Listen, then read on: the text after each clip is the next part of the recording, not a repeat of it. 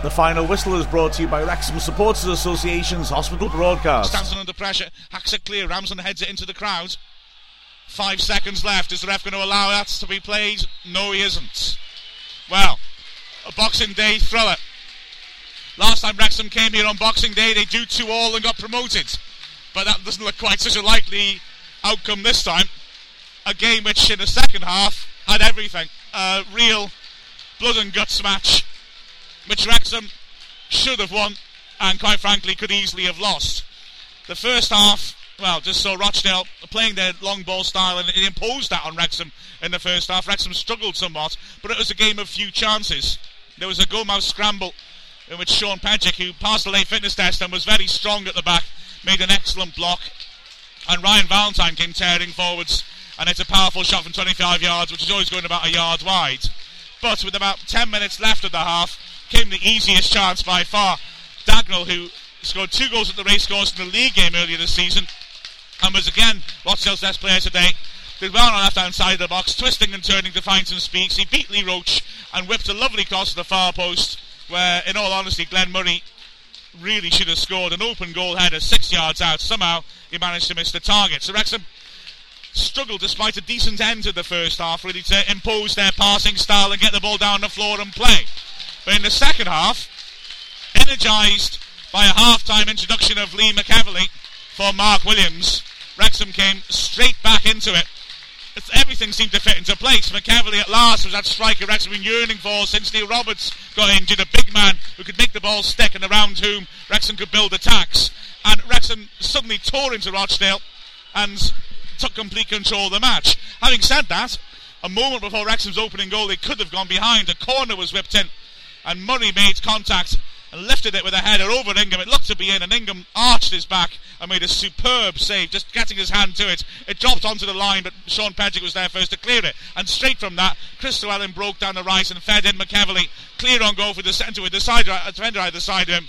And typically McEverly showed a real direct style and terrific strength to burst past them and no nonsense smashed the ball into the bottom left corner. Wrexham suddenly were on top with Doan and Johnson looking dangerous down the flanks, and 7 minutes later they took what looked to be the decisive lead. Again it was McEverly's no-nonsense approach in the box. A ball was hoisted up, some good approach play down the left-hand side. McEverly hit a shot across the keeper from 15 yards, which he didn't totally get hold of, but it was an awkward one. Chilks didn't really deal with it well. He should have either pushed it wide or held onto it, but he pushed it into the goal mouth and Llewellyn pivoted and smashed it in. And it all to be plain sailing. Rochdale's wind was well and truly taking out their sails. They just couldn't get anything going. They made a double substitution to switch to 4-4-2, and it looked a desperate one in all honesty, until the 63rd minute when an incident came which turned the game completely. Mike Ingham in the first half looked a bit uncomfortable. He'd had one of his bad hair days really. A couple of poor clearances gone out of play, and he misjudged 2 long high balls into the box completely. But the error he made in the 63rd minute was costly. A ball whipped in from the left hand side by Thompson, and as Ingham came out, Murray was able to get there ahead of him and head the ball into an empty net, and from there the game completely turned. Wrexham, despite continuing to break with some promise, didn't create another decent chance in the match, and Rochdale hammered away at Wrexham trying to get the equaliser. Again, Dagnall was crucial. He turned 25 yards out in a powerful shot which Ingham got down low to his right to save, and then came incredibly close when Moke, who's paced down the right, troubled Ryan Valentine like no other winger we've seen this season, managed to get past the fullback and pull the ball back in 6 yards out. The ball ricocheted around, bounced off Dagnall, went beyond Ingham, and Roach just about got there on the line to hack it clear. Wrexham couldn't ride their luck forever though. 77th minute came that equaliser, and it was again a sloppy mistake by Wrexham that allowed it to happen. A corner from the left hand side. Thompson put a bad one into the near post, but Lee Roach, instead of clearing his lines, gave it straight back to Thompson, and he had time to set himself on his right foot and swing a ball to the edge of the area, and McArdle got up and headed a powerful header.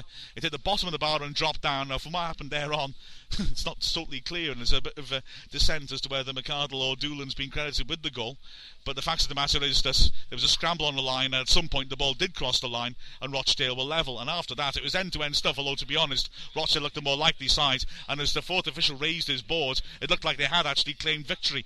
It was a cross in from the left-hand side by Thompson, and Murray was clear on goal. He pokes a volley in, and Ingham made partial amends for his earlier error with a second tremendous save of the match, lunging to his right and just about managing to claw the ball away.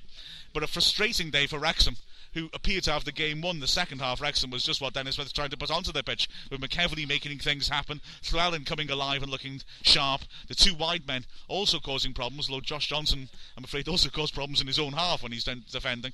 Ferguson and especially Danny Williams really put in a lot of effort in midfield, and at the back the defence was pretty sound, although Roach made the odd mistake, and as I say, Sean Pedgick, coming through a fitness test, really worked hard and was very, very sound indeed. Frustration for Wrexham, although it could have ended up even worse. After the match, Dennis Smith was very unhappy. I thought you had that game sewn up. I think we were good enough in the first half, we were good enough in the second half. You've got to be able to perform better than we have done. In the end, we're fortunate to get a point. Both sides were poor in the first half, but they missed the best chance. Second half, we started well, but then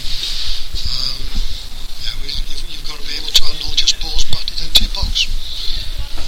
It's such easy things to deal with, but we didn't deal with it. If you don't deal with it, then you get yourself problems.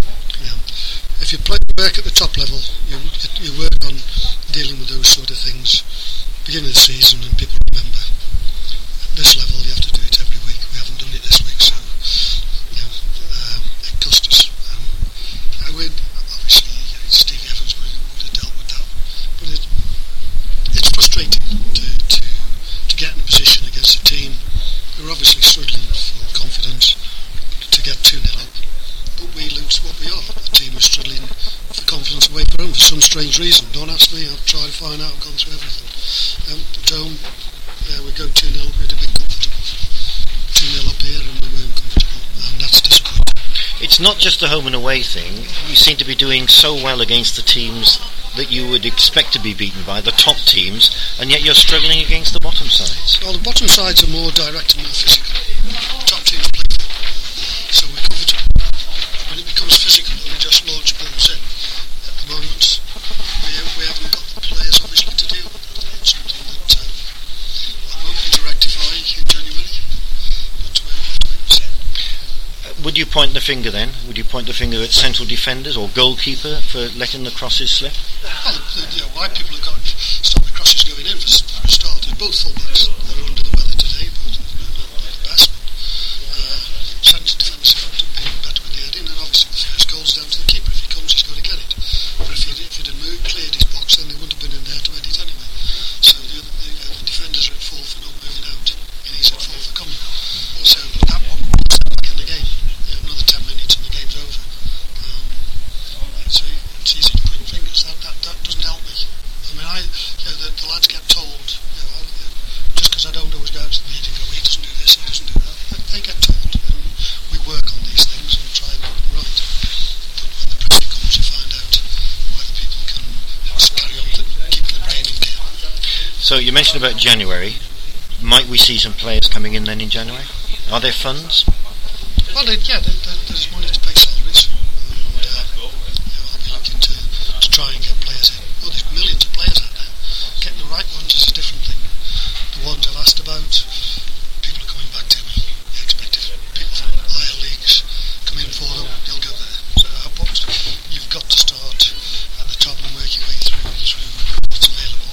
But I'll be looking hopefully for more experienced ones than just kids.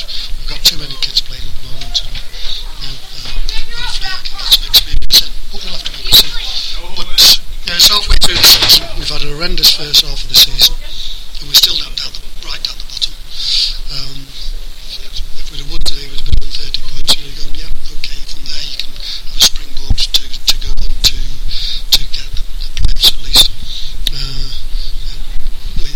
It's not a position that we're happy with. But what we've had in the first half is what should be expected. And if you're going to make those playoffs, you're going to have to start winning and go on a good run of wins as well fairly soon, aren't you? What we've got to do to get enough points by the end of the season. Everybody wants things. Obviously, from my point of view, it makes my job a hell of a lot easier if we're winning. Lost one of the last 6 or so, but we still should be winning these sort of games. When we get in the position we're in, there's no disrespect to Rochdale, because I thought that they deserve to win the game. But we have got to